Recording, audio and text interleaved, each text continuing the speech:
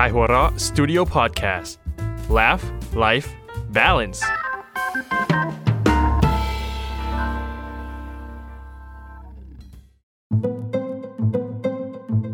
Sun Story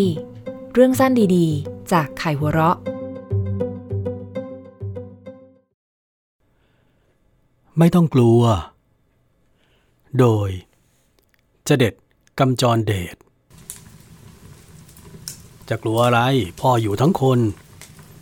พี่เทียนพูดขึ้นมากลางวงระหว่างที่นั่งก่อไฟกันข้างล่างบ้านที่เป็นใต้ถุน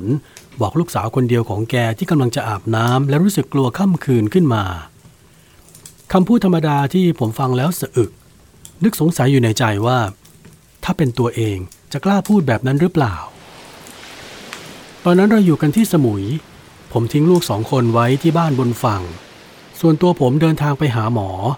ไปเจอหมอเพื่อให้รู้สึกว่าตัวเองได้รับการรักษาซึ่งทุกครั้งหมอก็ให้ยาคลายเครียดและวิตามินมากินถ้าจะให้วิเคราะห์ตัวเองผมก็มองว่า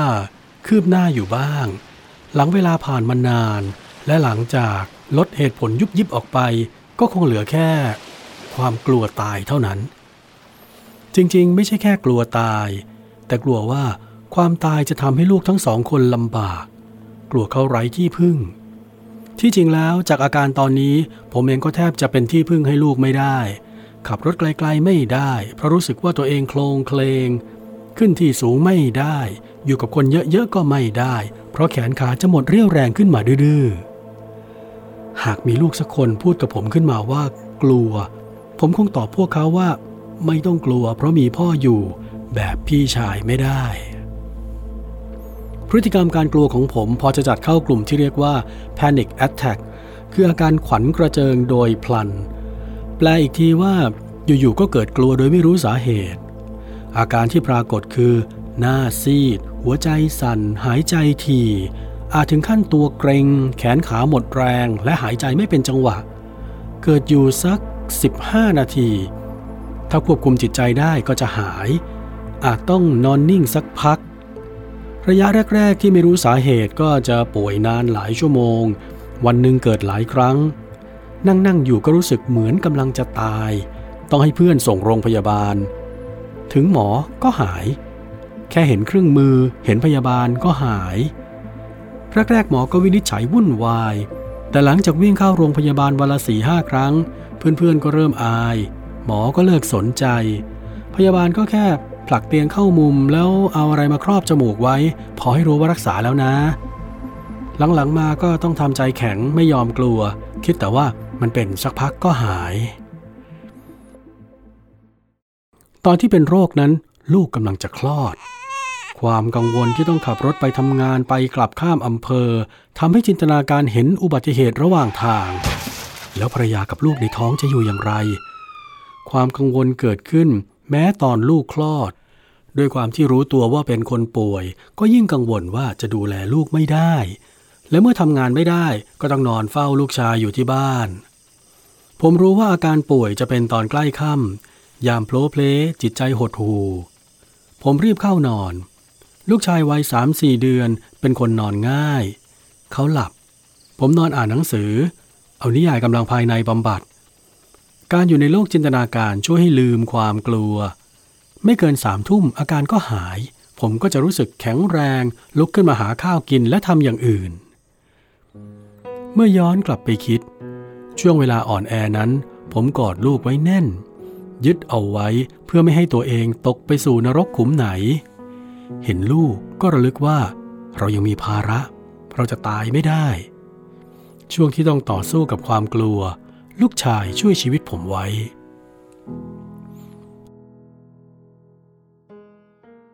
อาการป่วยไม่เคยหายไปไหนกระทั่งผมและครอบครัวต้องพาตัวเองไปสู่แวดล้อมของพี่น้องเพื่อรับประกันความปลอดภัยของตัวเองและลูกถ้าเกิดอะไรขึ้นกับผมพี่ๆก็พาไปส่งโรงพยาบาลได้ทันพวกเขาจะดูแลเรื่องค่าใช้จ่ายในเบื้องต้นและหากผมตายพวกเขาคงจัดการกับอนาคตของลูกชายผมได้อยู่เป็นคนป่วยของครอบครัวได้ไม่กี่เดือนลูกสาวของพี่สาวก็โดนสึนามิพัดหายไปที่เขาหลักครั้งนั้นผมจึงได้เห็นพ่อแม่คู่หนึ่งหัวใจแตกสลาย ทั้งสองคนเสียใจมากกว่าที่แสดงออกมาแต่เมื่อพวกเขาจับมือกันร้องไห้จนงานศพผ่านพ้นไปได้ผมก็ได้เห็นพ่อแม่ที่เข้มแข็งมากคู่หนึ่งแทนผมทบทวนตัวเองก่อนจะฝากลูกและภรรยาไว้ที่บ้านแม่ก้าวเท้าออกจากความกลัวมุ่งสู่เกาะสมุยพี่เทียนพาไปฝากไว้กับร้านเขียนรูป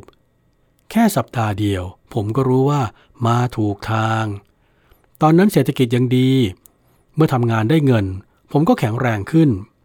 เราไม่ใช่ภาระของใครอีกต่อไปแต่ถึงเวลาที่นั่งก่อไฟต้มน้ำที่บ้านพี่เทียนขณะที่ได้ยินคำพูดระหว่างพ่อกับลูกสาวผมก็ยังไม่กล้าพูดคำนั้นผมยังไม่กล้ารับปากว่าจะปกป้องใครในเมื่อตอนที่อยู่ผมก็อาศัยความอบอุ่นจากพี่เทียนอย่าว่าแต่จะไปปกป้องใครได้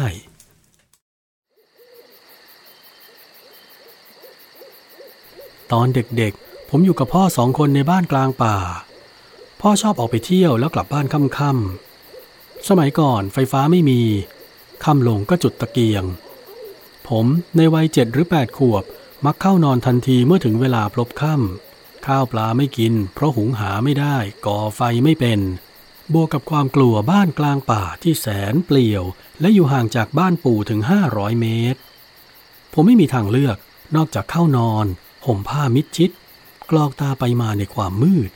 หูแว่วฟังเสียงป่าเสียงแมลงเสียงหมาเห่าและเสียงฝีเท้า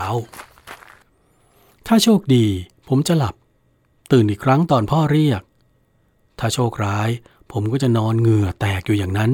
ปล่อยให้ความกลัวกัดกินเงียบๆกระทั่งพ่อกลับมา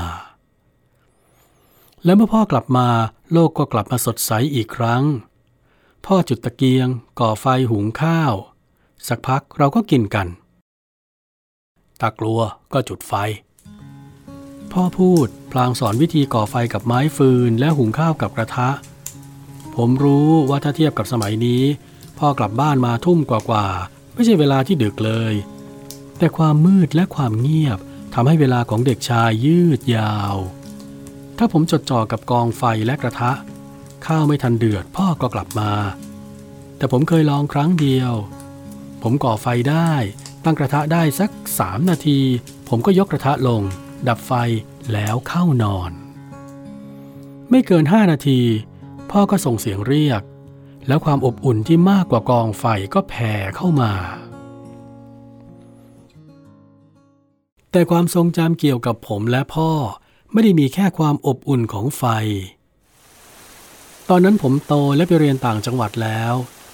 ในบ้านหลังที่ผมถูกทิ้งให้นอนคนเดียวตอนเด็กตอนนี้มีพ่ออยู่บ้านแค่คนเดียวแต่ตัวบ้านเปลี่ยนเป็นบ้านปูนชั้นเดียวความจริงน้ำไม่ท่วมถึงบ้านในทุกปีเหมือนหมู่บ้านในเขตริมคลองทั่วไปฤดูฝนมาพร้อมน้ำหลากล้นตลิ่งมีพื้นที่น้ำท่วมถึงซึ่งจะไม่มีใครมาสร้างบ้านที่นั่นก่อนลงเสาสร้างบ้านพวกเขาจะคำนวณระดับน้ำท่วมจากสถิติปีก่อนแต่ในปีพายุเกน้ำหลากมากมายท่วมพื้นที่ซึ่งไม่เคยท่วมรวมถึงบ้านของเราด้วยช่วงนั้นผมจะนั่งรถไปหาพ่อด้วยเหตุผลเรื่องเงินตามปกติประจำเดือนแต่ใช่ครั้งนั้นน้ำท่วมและผมถือโอกาสกลับบ้านพ่อนอนรวมกับผู้ประสบภัยคนอื่นๆที่หมู่บ้านตอนนั้นน้ำลงแล้วผมและพ่อเดินลุยน้ำในระดับตาตุ่มไปดูความเสียหายพ่อเล่าว่ากำลังจะกินข้าวเย็นน้ำก็ไหลสู้มาแต่แค่ระดับตาตุ่มไม่น่ากลัวอะไรแต่ก็ไม่ไว้ใจต้องรีบหนีออกมานอนในหมู่บ้านขณะเดินลุยน้ำไปผมในวัยรุ่นยังรู้สึกตัวว่าเป็นนักผจญภัยผู้ไม่กลัวอะไรเดินนำหน้าพ่อพร้อมความรู้สึกของหน่วยกู้ภัยผมอยากให้น้ำลึกกว่านั้นและอันตรายมากกว่านั้นเพื่อที่จะได้ออกแรงปกป้องเพื่อนมนุษย์คนนั้นคือพ่อและในบางช่วงตอนที่น้ำลึกผมได้ยื่นมือพยุงพ่อเอาไว้ผมรู้สึกว่าได้ปกป้องพ่อเอาไว้ครั้งหนึ่งกลับกันเมื่อผมเป็นพ่อคนบ้างน้ำก็กลับมาท่วมทั่วเกาะสมุยฝนตกหนักทุกพื้นที่ ผมนั่งเรือข้ามฟากกลับบ้านพบทางเข้าบ้านน้ำท่วมจนรถเข้าไม่ถึงตอนนั้นผมนึกห่วงที่บ้านอย่างมากบ้านผมชั้นเดียวทุกปีไม่เคยมีน้ำท่วมถึงแต่ในรอบ10 ปีอาจมีสักครั้งที่น้ำขึ้นสูงแต่ก็ไม่ถึงบ้านผมไม่นึกว่าปีนี้น้ำจะท่วมมากผิดปกติไม่ต้องมิดหลังคาหรอกเอาแค่น้ำเข้าบ้านในระดับตะตุ่มก็ลำบากกันแล้วแม่ของลูกผมจะรับมือกับเรื่องทั้งหมดอย่างไรพวกเขา3 คนผู้หญิง1เด็ก7 ขวบและ3 ขวบไฟก็ดับที่นอนวางบนพื้นเพราะไม่มีเตียงคงต้องยกขึ้นมาพิงฝาพวกเขาไม่มีที่สูงพอให้นอนมีโต๊ะบางตัวที่พอวางเบาะให้เด็กนอนแต่คนเป็นแม่จะทำอย่างไรระดับน้ำบนถนนคอนกรีตบางช่วงลึกและเชี่ยวผมมาถึงบ้านในเวลาใกล้ค่ำจอดรถลงตรงที่ระดับน้ำไม่อนุญาตให้ขับไปได้ตอนนั้นผมยังไม่พ้นอาการป่วยผมยังกลัวทุกอย่างเพียงแต่มีแค่ความกลัวที่ไร้เหตุผลเท่านั้นที่รุนแรงการบุกน้ำเข้าไปถือเป็นเหตุเฉพาะหน้าที่มีความจริงจับต้องได้ซึ่งผมรับมือไหวอาจกลัวว่าตัวเองจะไม่มีเรี่ยวแรงพอจะฝ่าไปอาจเวียนหัวแขนข้างหนึ่งอาจหยุดทำงานความกลัวทำให้กังวลเมื่อกังวลมากๆผมก็เริ่มอึดอัดหายใจไม่สะดวกจนต้องรีบสูดอากาศเข้าไปการสูดออกซิเจนเข้าไปมากทำให้ระดับคาร์บอนไดออกไซด์ไม่สมดุลผมต้องใช้ถุงครอบปากจมูกและหายใจในนั้น 2-3 นาทีอาการมือสั่นและอึดอัดก็หายแต่ในเวลานั้นผมไม่ต้องใช้อุปกรณ์เหล่านั้นการบุกน้ำไปทำให้ผมเอาความใส่ใจทั้งหมดไปที่เรื่องตรงหน้าขณะที่ใจว่ายน้ำนำหน้าไปก่อนผมคิดถึงลูกทั้ง2พวกเขาคงกำลังมุดตัวใต้ผ้าห่มรอฟังเสียงคนลุยน้ำไปหายิ่งกว่านั้นก็คงรอฟังเสียงพ่อของพวกเขานั่นแหละแม้ว่าจะค่ำฝนหนักและน่ากลัวแต่ผมต้องเข้าไปใจล่วงหน้าคิดนำไปก่อนแล้วว่าป่านนี้เมียและลูก2 คนจะเป็นยังไงเดินบุกน้ำไปเรื่อยๆผ่านบ้านหลายหลังที่มืดมิดเพราะไฟดับบางบ้านก็มีแสงเทียนฝนยังตกหนักผมลุยน้ำไปเรื่อยๆผ่านสะพานปูนที่จมน้ำเหลือแค่ราวถึงจุดที่น้ำเชี่ยวตรงนั้นระดับไม่สูงมากแต่เป็นทางน้ำที่ไหลแรงผ่านถนนคอนกรีตเสียงน้ำสู้ซ่าจนกลบเสียงอื่นผมคำนวณว่าถ้าล้มลงตรงน้ำเชี่ยวนั้นคงปัดปลายมือหาที่จับได้บ้างถ้าโชคดีพอก่อนจะหลุดไปสู่กลางสายน้ำลึกและถูกดึงลงไปใต้น้ำหรือถูกพัดไปติดไผ่กอใหญ่ผมเดินอย่างระมัดระวังค่อยๆลากเท้าทีละนิดยกย่างไปเรื่อยๆขืนตัวต้านแรงน้ำนึกอยากให้พ่อยืนอยู่ใกล้ๆขอแค่แตะเอาไว้ให้อุ่นใจที่สุดก็เดินผ่านไปได้ต่อไปก็ไม่ยากระดับน้ำไหลข้ามถนนคอนกรีตแบบเอื่อยเฉอยเดินบุกไปได้สบายกระทั่งว่าผมบุกน้ำเข้าไปจนถึงประตูบ้านลูกทั้ง2เรียกมาจากข้างในบ้านที่มืดตื้อ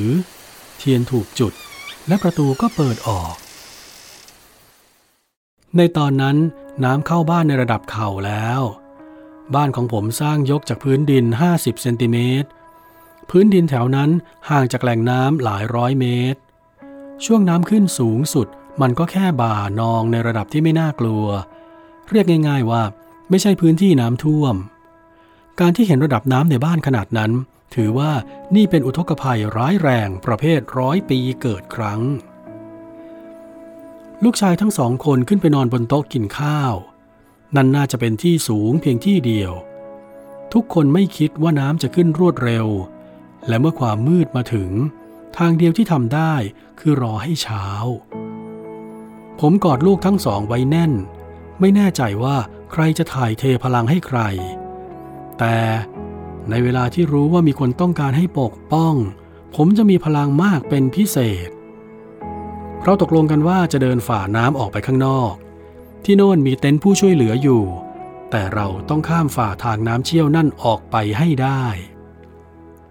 แต่ผมไม่อาจพาทั้งหมดออกไปได้ในคราวเดียวจึงตกลงกันว่าจะพาลูกชายวัย6 ขวบออกไปก่อนผมจะอุ้มเขาข้ามน้ำแล้ววางเขาไว้ในที่ดอนทิ้งเขาไว้ในความมืดสัก20 นาทีเพื่อกลับมารับ2 แม่ลูกตอนนั้นทุกคนกลัวแม่ของเด็กก็กลัวแต่เธอคงรู้ว่าเราต้องแบ่งเบาความกลัวเราต้องช่วยกันแบกภาระนี้ผมพาลูกคนโตข้ามน้ำเชี่ยวไปได้เลยสะพานเป็นถนนช่วงที่ไม่มีน้ำแต่ฝนยังตกอยู่ดีผมมีเสื้อกันฝนและผ้าห่มให้ลูกชายเด็ก6 ขวบน่าจะกล้ายืนในความมืดโดยลำพังผมอยากก่อกองไฟให้เขาสักกองแต่ไม่มีอะไรที่แห้งพอจะก่อไฟผมส่งไฟฉายให้เขาถือนึกในใจว่าผมอาจคิดผิดผมน่าจะพา2 คนนั่นมาก่อนเด็ก6 ขวบอยู่ในบ้านคนเดียวน่าจะเป็นเรื่องเป็นไปได้มากกว่าจะมายืนข้างนอกคนเดียวแต่มาถึงขั้นนี้แล้วเราต้องเดินหน้าผมพูดกับลูกว่าพ่อต้องไปรับน้องลูกต้องอยู่ตรงนี้ห้ามขยับไปไหนมีไฟฉายและปืนพลาสติกอยู่ไม่ต้องกลัวเดี๋ยวพ่อกลับมาลูกคนโตพยักหน้าเขาต้องกล้าเพราะตอนนั้นผมยืนอยู่ด้วยแต่เมื่อตอนที่ผมเดินจากไปผมคิดถึงความรู้สึกตัวเองตอนนอนรอพ่อในกระท่อมยิ่งคิดก็ยิ่งรู้สึกผิดให้เขานอนห่มผ้าในบ้านโดยลำพังน่าจะดีกว่าผมบุกฝ่าน้ำเข้าไปรับ2 คนในบ้านแล้วบุกน้ำออกมารู้สึกว่าตัวเองรีบที่สุดในชีวิตแต่ข้ามสะพานมาแล้วกลับไม่เจอลูกชายตรงจุดนัดหมายผมเรียกลูกเสียงลั่นมองไปทางสายน้ำมองไปรอบๆมีแต่ความมืดแล้วก็ได้ยินเสียงร้องไห้โอดโอยดังมาจากกอไผ่ลูกชายคงหลบเข้าไปอยู่ตรงนั้นเพราะเห็นว่ามันน่าจะบังลมได้มิดชิดกว่าผมถลาเข้าไปพบว่าเขานั่งกุมเท้าตัวเองเขาร้องไห้และมีสีหน้าเจ็บปวดผมส่องไฟดูเห็นแต่ว่ามีรอยถูกกัดแต่ไม่รู้ว่าเป็นรอยอะไรใจนึกไปถึงงูมันอาจหนีน้ำมาหลบตามพุ่มไม้ดินดอนผมก้มดูดแผลตามความเชื่อจากนั้นก็รัดขาลูกด้วยเศษผ้าแบกเขาขึ้นบ่าแล้วชวนกันเดินออกไปที่ซึ่งรถจอดอยู่ถ้าขับออกไปถึงถนนหลวงที่นั่นมีเต็นท์ให้ความช่วยเหลือมียามีรถพยาบาลผมเรียกลูกชายที่อยู่บนหลังตลอดทางเรียกไม่ให้เขาหลับบอกว่าไม่ต้องกลัวพ่ออยู่ทั้งคนไม่ต้องกลัวระหว่างที่วิ่งฝ่าฝนผมพูดคำนี้เป็น100 ครั้งไม่ต้องกลัวไม่ต้องกลัวรู้สึกได้ว่าพ่อก็วิ่งตามหลังผมห่างออกไปสักก้าว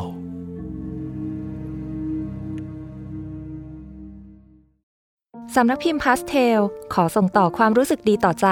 ด้วย2 นิยายโทนอบอุ่นที่จะทำให้คุณยิ้มกว้างๆให้กับความรักเมื่อฟ้ารอพบจันทร์โดยงามพันธ์เวชชาชีวะและชีวิตดีขึ้นง่ายๆแค่รักเธอครั้งเดียวโดยปองวุฒิ รุจิราชาครข้อมูลเพิ่มเติมที่ facebook.com/thepastelhouse หรือสั่งซื้อออนไลน์ที่ Minimal Store และที่ร้านหนังสือชั้นนำทั่วประเทศ Pastel Pass the Story Forward ติดตามสั้นสตอรี่เรื่องสั้นดีๆจากข่ายหัวเราะได้ทุกวันอังคารนะคะ